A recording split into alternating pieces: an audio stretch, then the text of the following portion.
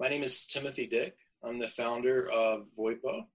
And if you want to learn how to define your own idea of success and have the courage to live it, you should be listening to the More Than Corporate podcast with my good friend, Amber Fergus. Welcome to the More Than Corporate podcast, where we discuss finding fulfillment, defining success, and living your best life. There's no roadmap to success, no one-size-fits-all answer to fulfillment. I believe it requires us all to be vulnerable and authentic about what we want to accomplish and have the courage to step out of our comfort zone to chase our dreams. Keep listening to hear stories from inspiring people who make it their mission to live their best life every day. Welcome back to another episode of the More Than Corporate podcast. Today I have an interview with Timothy Dick, and this was the second interview as part of the PodMax event that I attended back in May. This was a fantastic interview. I had so much fun talking to Timothy. He's a serial entrepreneur that runs multiple seven-figure businesses and has been featured on the Inc. 5000 list for 3 different companies. He is the founder of Voipo, which provides telephone and messaging services to consumers and businesses throughout North America, and Profit Layer, which is a boutique consulting firm with a digital agency arm that is focused on managing large companies on a major ad platform with major focus on ROI, attribution, big data, and finding the right combination of marketing channels to layer together and achieve the best results. Tim has a vast background in SaaS and was one of the first executives at HostGator in its early days. HostGator grew to host millions of websites with hundreds of employees before Tim transitioned focus to Voipo. He is also an active angel investor and consults for multiple investment firms on MA, startups, and strategy. He was born and raised in rural West Virginia and son of a coal miner and was the first generation entrepreneur. He is passionate about small business, resourcefulness, marketing, and personal development. We had so much fun talking about being born into this entrepreneur life. You know, you hear so many people say, I was born to be an entrepreneur, or you have to be born with this in your DNA. And growing up as a first generation entrepreneur, we talked about what success means to Timothy. We talked about failure and success and what he's learned through growing these multiple businesses. And I am really looking forward to you being able to hear this interview. Really quickly, before we jump into this episode is brought to you by Success Development Solutions and the Define Your Life Mastermind. If you or someone you know has ever said the words, I'll be happy when, I just need to keep, insert whatever you think is going to make you happy here. Losing weight, working hard, building my career, and then I'll be happy. If you've ever felt like you've done everything you're supposed to do, yet life isn't turning out the way you expected. If it seems like something is missing despite others telling you how successful you are, then the Define Your Life Mastermind is for you. The most powerful question anybody ever asked me is, what does success mean to you? And as I've explored this topic on my podcast and with my coaching clients, it's become clear that most people don't ask and answer this question enough. The Define Your Life Mastermind is designed to help you get clear on what success means, what a well-rounded life looks like, and what your best life feels like. Once you know that, you can build a business that fits into the life that you want and surround yourself with people who give you the courage to step out of your comfort zone to live this vision. If this sounds like something that you or someone you know needs in their life, head over to defineyourlife.morethancorporate.com for more information and to schedule a call to see if we're a good fit to work together. I'm super excited to connect with you and help you reach your goals. Without further ado, let's go ahead and jump into this interview with Timothy. Tim, thank you so much for coming on the show with me today. I really appreciate it. Absolutely. Thank you for having me. I am so excited to dig into your story because I think for so many entrepreneurs that are out there that are listening to this show that are either starting their entrepreneurial journey or are kind of stuck in that 9-to-5 trying to figure out whether entrepreneurialism is the right path for them, you have such a successful business background that I think you're going to have so much amazing insight. And so I really appreciate you taking the time to come on. What I'd like to do is kind of start by going back a little bit and what it was like for you growing up. Like, where are you from and what did you think you wanted to be when you grew up? Okay. Yeah, that's a really kind of interesting because I was born and raised in rural West Virginia. My dad he was a coal miner. He's a retired coal miner now. That was really what had been, in my family for generations. In that area, everyone typically was a coal miner, worked in a sawmill, something like that. No one in my family was really entrepreneurial, but from a very young age, I just felt different and like there had to be more. I had great parents, great childhood. They did the best that they could to, provide everything they could. But, obviously, they didn't make a lot of money. We had what we needed, not a lot more. What really happened is from that young age, I got on the internet and just started seeing all these possibilities out there. My parents were to kind of protect me. I think they were very cautious with setting expectations, so they're like, you might want to do all this stuff, but, no one in our families really went to college or no one's really done anything else. So, you're probably going to be a coal miner or something. And I just was like, it was kind of like I guess you would say that was my rebellion, against it, because it was like I was trying to, my motivation originally, when I started pursuing business was just like to prove that I could do something more. Yeah. And so it's kind of like with the purpose, it's like, I think a lot of people fall into just doing whatever, whatever maybe their parents want them to do or their family wants them to do or what's normal, for them. Yeah. And I love that you mentioned that. And one of the biggest things is, I hear people say so many times that they were kind of born with this entrepreneurial spirit, or they come from a family of entrepreneurs, and it kind of leads this mentality that entrepreneurs are born, not made. And so that's what I love about what you just said so much is like, entrepreneurial is a choice. It's something that you decide to do and you learn the skills to go do it. It's not like, we all have different things that we're good at, but it's not like, this person's meant to be an entrepreneur, this one's not. Like, it takes hard work either way and choices. And I love that your background and your history really emphasizes that.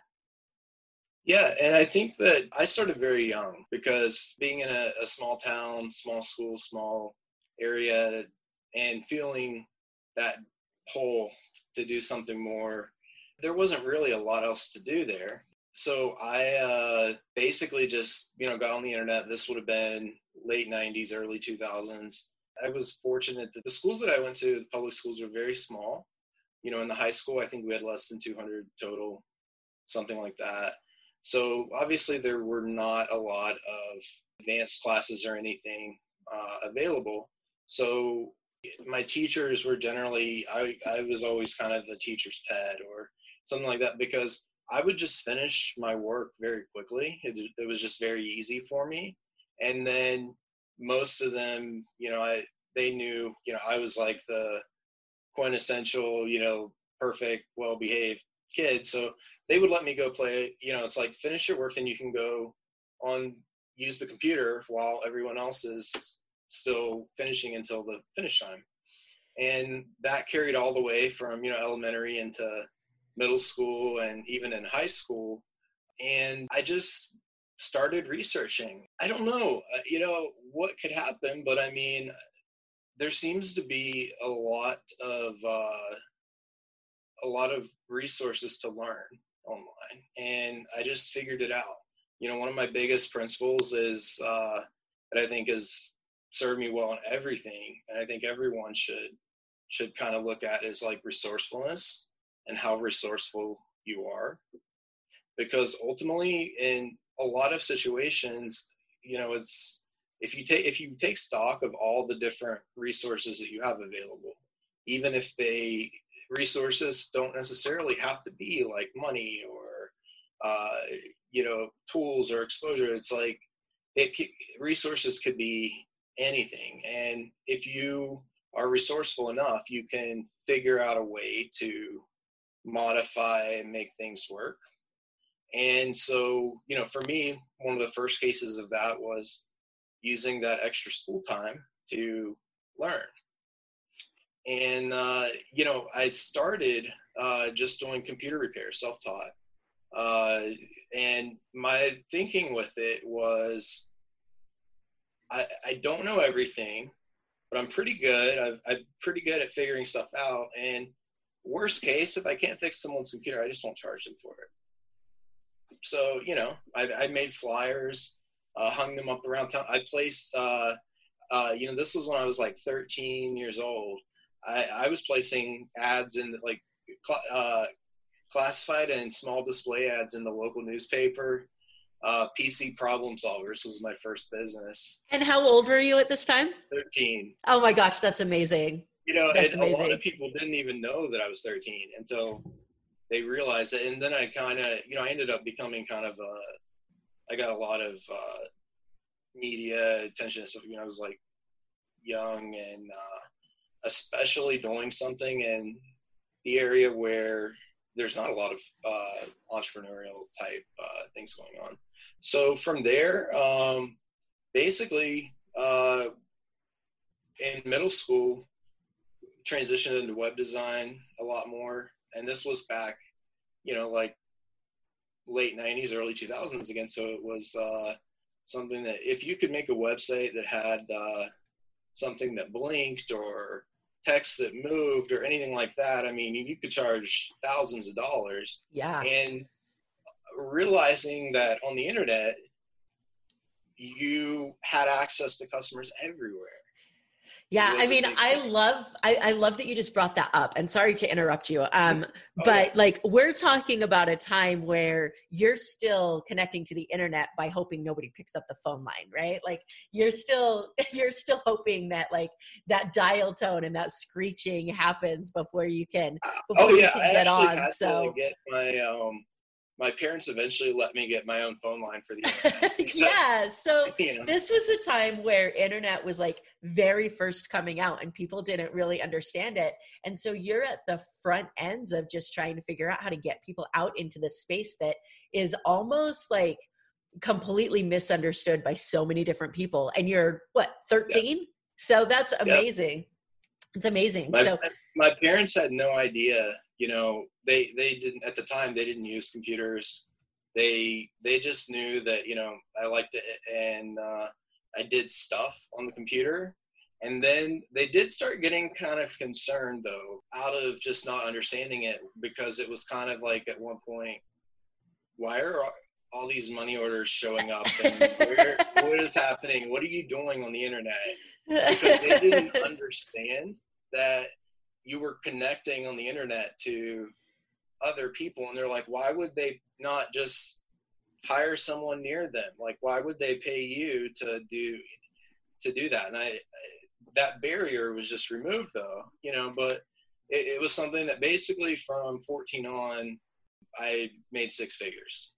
That's amazing. So what do you think it was? Like, there's so much in what you just said that I want to unpack, but I want to start with, like, what do you think it was that led you to not have the same limiting beliefs that your parents had? What do you think it was about you that said, I think the words that you said, which I loved so much, was, I was really good about just figuring things out. Like, where do you think that came from for you?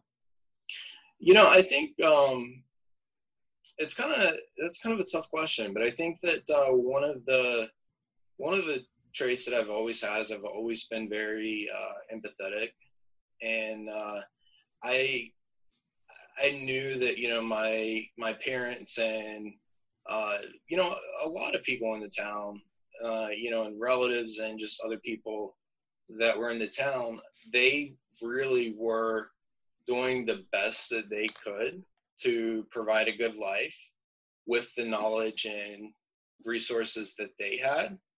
And I was really empathetic to the fact that I just know, like, my parents wanted to do so much more than they actually could. And, that was just the reality, like my dad would, work, he had his normal job, and, then he would like build things, on the weekends, odd jobs, things like, I mean, they were always trying to provide a better life. Like, I really empathized with that, and I understood, and, it was kind of, seeing that maybe there's a different way to go about it. Then the more I got on the internet, I realized that not only is there a different way to approach it, there's a way to take it to like a whole completely different level. Yeah, I love that. So I want to talk for just a minute about this small town thing, because I think so much amazing stuff comes from this. And I love it when I'm in an interview with somebody and they mention a small town, because it's almost like a challenge to me. I'm sure that you feel the same way coming from where you're from, because I had an interview the other day with somebody and they're like, I came from a small town. There was like 60,000 people in it. And I was like, that ain't small. Like, so I grew up in a town of 1,200 people. I graduated with 80 people in my class. Like, I know what a small town feels like. And you mentioned something that I think is so powerful that I can relate to. And that was this idea that you were given this freedom because you could be trusted by these people who knew you. And I don't know if you're an only child or not, but my teachers had taught my parents, right? Like, it's the same thing. So they kind of, it's good and bad, right? Because if your parents were really good, then you get trusted. If not, you have to prove you're not your parents, right? And I do have a younger brother, and he was kind of the rebel opposite. So he threw them for a loop. I actually had some teachers that messaged me later on, after I was out of school, and they're just like, is this really your brother? Like, this can't be yours. Yeah. But what I think that creates, so for me, like, I can remember, I'm the oldest and I'm in the super small town, and we're talking mid to late 80s at this point. And the only, like, no cell phones, just leave a note on the counter, let people know where you're at.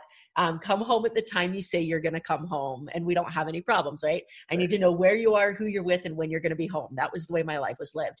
And I didn't realize until I got older how much of a sense of self-responsibility that gave me, to feeling like I was in control of what was going on in my life and had that responsibility and dedication. And if you didn't meet that requirement, if you weren't where you said you were going to be, or if you weren't home when you said you were going to be home, there was hell to pay. So I really think that's an important thing that sometimes kids today are missing out on.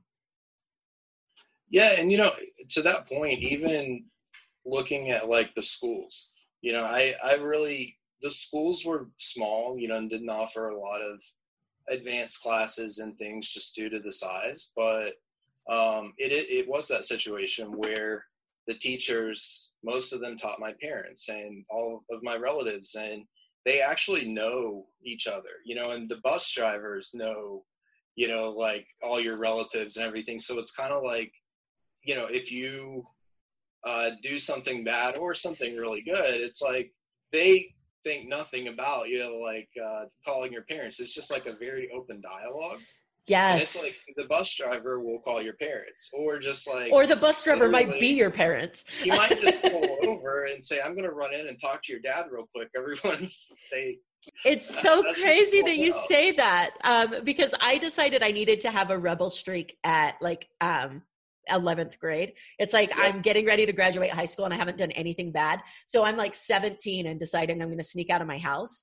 And I got caught because somebody saw me and called my parents and was like, hey, like, it's midnight. And I'm like, great, this is awesome. So, but I bring up the small town thing because I also think there's another side to that. And that is the supportiveness that goes along. And you just kind of touched on that.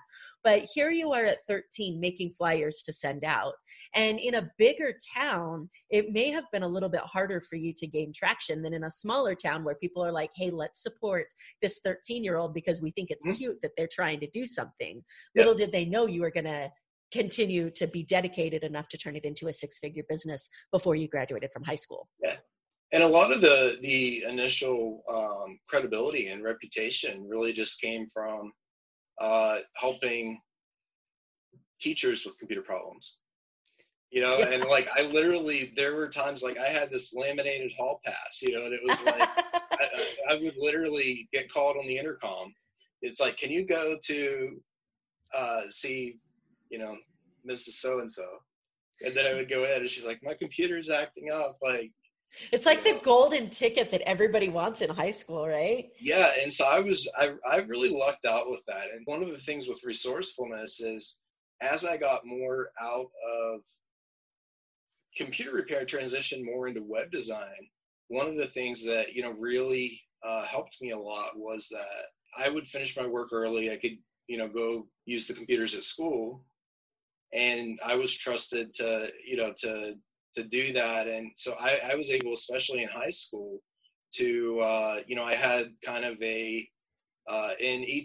middle school and high school, there was kind of like my favorite teacher in both. And, they were really, really supportive. And so a lot of times, even when I would finish my work in one class, I just had my little workstation in that particular teacher's room, my favorite, and I would just be allowed to leave and go, do my work. And everyone kind of knew it. And that was a really interesting thing because the business started really growing when I got into web design and web hosting, especially because web hosting is recurring income and, subscription.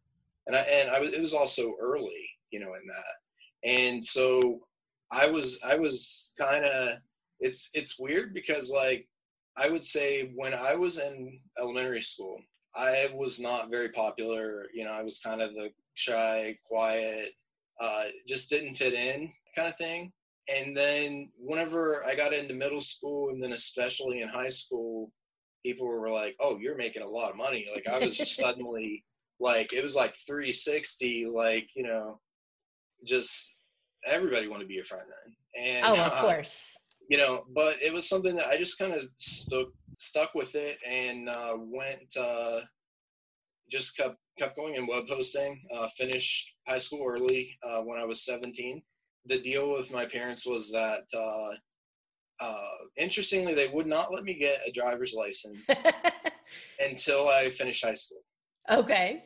So, I rode the bus and, stuff like that. And it was just kind of I think part of that was that they felt that they were losing me a little bit.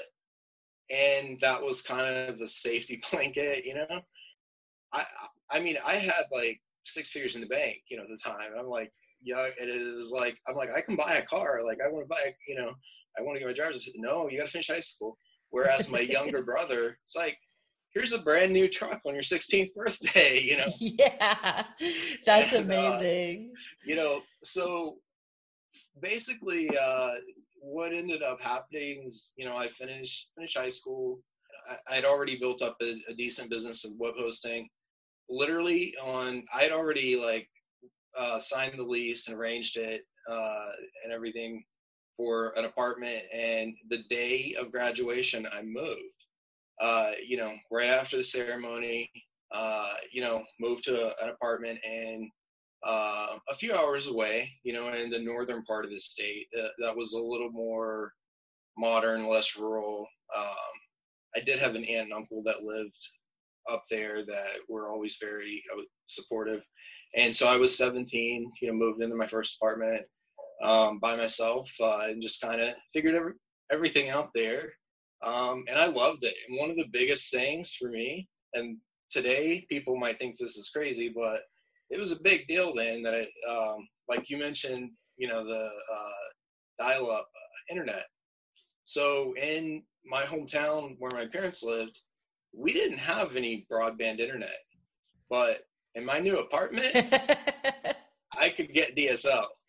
So, it's so crazy because we were just talking about this on the last interview that I did because I didn't mention this in the beginning. So let me throw this in here now that we're doing this as part of this Pod Max event where it's like multiple interviews, one right after another, which is really, really cool to be able to experience different interviews so quickly and different personalities.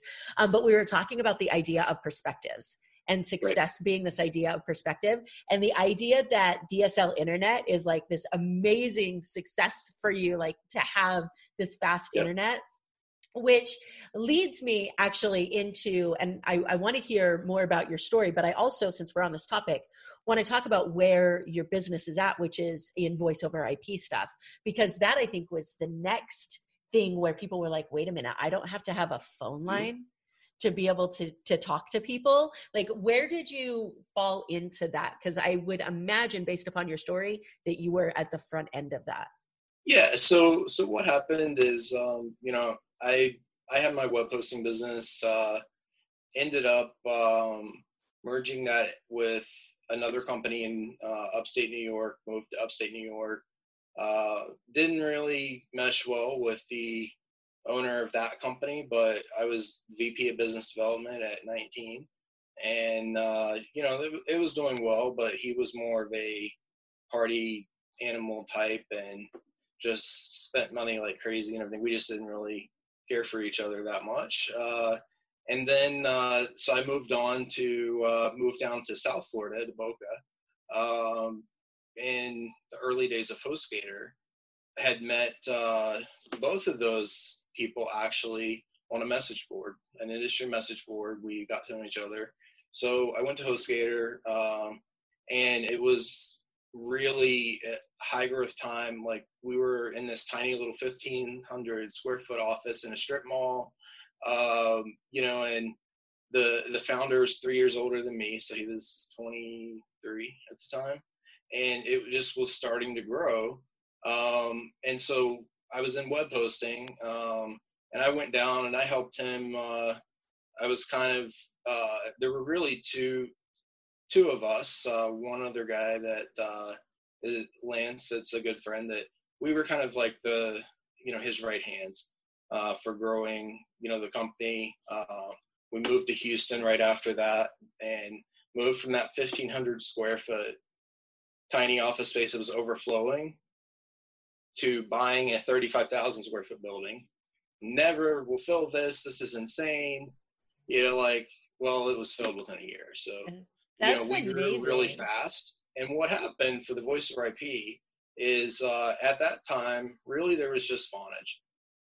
Vonage was the first major player. And the founder of HostGator, Brent, had said to me, things are great with HostGator. I'm not trying to say I don't want you to be part of HostGator anymore, but will you please go start another company? And it took some convincing, but he was like, go start something. I will fund it. I just want, like a stake in it. And I just want diversity because, he's like, HostGator is doing extremely well. We were hosting millions of websites at the time, and, but he had all of his eggs in one basket. Yeah. And I want to take a minute to comment on that, because this is something that I think is really a learning curve for entrepreneurs. Like, we think that we're going to have this business. It's like the difference between a business owner and an entrepreneur, right? The multiple streams of income that come from this entrepreneurial world, and not putting all of your eggs in one basket is sometimes so hard for people to wrap their heads around, because they think I have to do this one thing really well and then life's just going to work out. So it's really important, I think, that you mentioned that. Yeah. And so, he eventually, convinced me to do something, and voice over IP was new. And to me, it was logical because there were some overlap, with, the technical aspects, but the entry barrier was much higher at the time. We had 40,000 resellers selling our web hosting, so you could buy a reseller account for $30 a month and then subdivide that out to other clients. And, so the barrier to entry was fairly low. And building out a phone network and learning everything that was involved with that, we spent 7 figures before we even sold anything. Wow. So that's something that the entry barrier was much higher. We also knew that was the direction things were going, in terms of phone systems getting away from copper wiring and things like that. So yeah, that was VoIPO, and VoIPO actually still have VoIPO. VoIPO turned 14 this week. Wow, that's amazing. So, for the people out there that are listening that are not tech savvy, because I'm only as tech savvy as I need to be, which is crazy because my first degree was in computer programming, but that was 15 years ago. And if you tried to put me in front of a computer programming anything right now, I'd be like, what the hell is this? Um, but for those who don't understand, what is voice over IP and how is it useful for entrepreneurs and business owners? Sure. Essentially, what we do, we have our servers and all of our network equipment in one location, which happens to be in Dallas because it's kind of centralized for the country. And we tie into the phone network there with hundreds of different phone companies and all of that. And so what happens is someone can use an IP phone, which is just a phone that instead of plugging into a phone jack, it plugs into your router or modem. It uses the internet to connect, and it's programmed to connect to our system there. Or they can use a really small adapter that's more similar to like Vonage or Magic Jack, things like that, where they just plug that in and then they plug their phone into it. And basically when they make a call, it's routing to us and our infrastructure in Dallas. And then we route out to the phone network from there. So all the calls go over their existing internet connection. So it's kind of just like streaming music. If the audio is just streaming, it's really the same thing done behind the scenes. And the biggest reason that it kind of exploded and is so much more cost efficient is that it's not tied to a specific location, and we're not like wiring houses. So we're not like running lines underground through houses and having to do all that. Basically, we're just using any internet connection that someone already has to connect through the internet. So we have huge cost savings in eliminating that last mile, as they call it, which is like connecting all the houses. And people can use those anywhere that there's an internet connection. Now, from an entrepreneurial standpoint, I mean, a lot of offices switch to it because it also allows, we can be a lot more nimble and, add features and things more easily. And now with everything going on, they can be able to deploy things remotely. Since it can be used anywhere that there's an internet connection, they're able to have employees that work from home, things like that, and use an app or phone to connect to the business system. That's amazing. So I want to switch this over to this idea of success really quickly and talk about, for you, through your journey of building these multiple 7-figure businesses, how do you define success for yourself now? And how has that definition changed for you throughout your life? Okay. Yeah, I think that, defining success is always, I think, in a way, a moving target. I think there's not necessarily an endpoint, because usually anytime you try to define it, you achieve something, hit a certain point, and then you just raise your goal, or whatever you're trying to do. Once you achieve it, it changes. And so for me, like, I've built the companies, and that led into like angel investing and consulting company, and I just kept adding more on.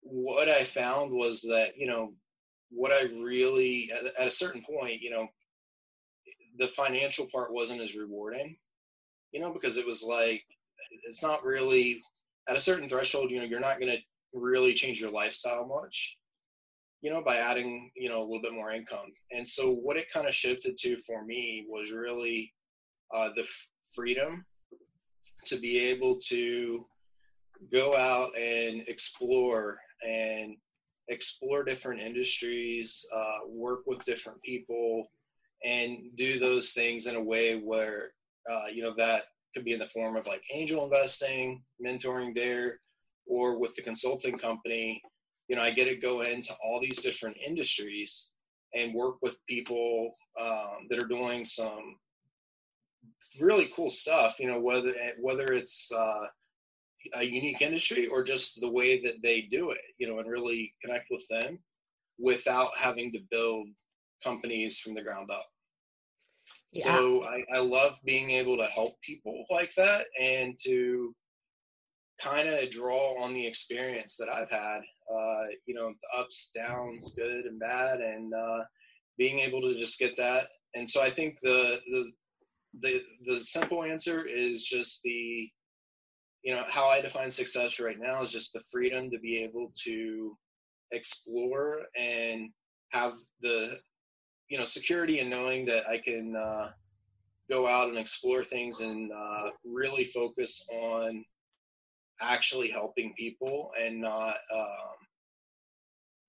being, like in a strain for money or, and then, there's also, obviously I've gotten into some like different, philanthropic stuff. I'm really big I have a lot of friends that are in the military or veterans that have started businesses. So, I love working with them to show them that when you get out of the military, there's a big identity shift in a lot of cases because people don't necessarily know what they want to do. And, so showing them that there's a path, in terms of starting a business is an option, things like that, or getting involved with, certain things, even with my hometown, just to really show people that are maybe, maybe they are in an environment where they're not exposed to business and, the ideas and opportunities and things like that, to really, give back by showing and mentoring people there and showing them that they can do it and they do have opportunities. And, there are ways to do things. You don't have to fit in the mold of, one path, because if I would have done what my family wanted me to do, I would be a coal miner, and, and some people, it might mean their family wants them to go to college, get a certain degree, and that may or may not be what they want to do, Yeah, I love that so much. And there's so many amazing things that you talked about in there, but the one that I want to pick out the most before we wrap up is the thing that you mentioned about money, because I feel like there are so many things or so many times that people think that having a certain income, I know for me, this was one of my big hangups, having a certain income or getting to a certain point in your life is going to make all of your problems disappear. And it's when you kind of get there and you figure out that life still sucks when you have a 6-figure business or 7-figure business, that you realize that it's not the money, it's the way you're living your life, and kind of adjust that. And to your point, I want to mention that there's a study out there that says that I think it's after like $70,000 a year, the amount of satisfaction that you get from increases in your pay actually is a lower curve. Like you lose success for the money that you get. I love that. And there's so much in your definition of success that I think highlights the big shift from a financial focus to an impact focus.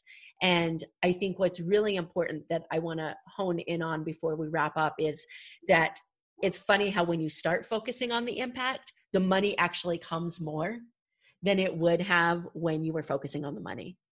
Yeah. And for me, like whenever I started that and realized that there was a huge need for it, and I started Profit Layer, the consulting company, which also has a subsidiary that's a digital marketing agency. And so I'm able to, help businesses with strategy, and then what they need implemented can go through it. That's something that, I started it really because I was seeing so much need, and so many people were getting, bad advice from gurus, and, you have to do this, you have to run this type of Facebook ads. It's like, well, they sell a Facebook course, so of course they're going to say that. And like, there's so many ways that you can do things. So my philosophy is like layering everything, and like looking at someone and their business, what they're selling on an individual basis, and then customizing it and layering together different things, whether it's different ad platforms or maybe it's like ads and networking and podcasting, figuring out what works best for them, not only from like an ROI standpoint, but from a personality standpoint. Because like you said, and this is getting back to the money thing, it's like, yeah, I can tell you that from my experience, it sounds like, you're in agreement with is just that you will always have some sort of problems and things coming up. They may be different problems. And in some cases, certain types of problems can be solved easier with money, but they're just going to be replaced by new ones. And sometimes even with, like everything, right now, the time we're recording this, we have the COVID-19 pandemic going on. And, I've had, which has obviously, had a huge impact on the economy. And I actually had a conversation with someone the other day where, they had lost their job, because of it. And one of the things that they said was, it must be nice to not have to worry about that. And I kind of stopped for a minute and I said, you know what, actually, that stress is still there, because now the decisions that I make will impact over 150 families. Yeah. So there's, that's a good example of a different problem. It's like, you go from worrying about like losing a job and losing your income to losing your income and also impacting, all of your employees, vendors, customers, and all that in the process. So yeah, there's so many layers to it.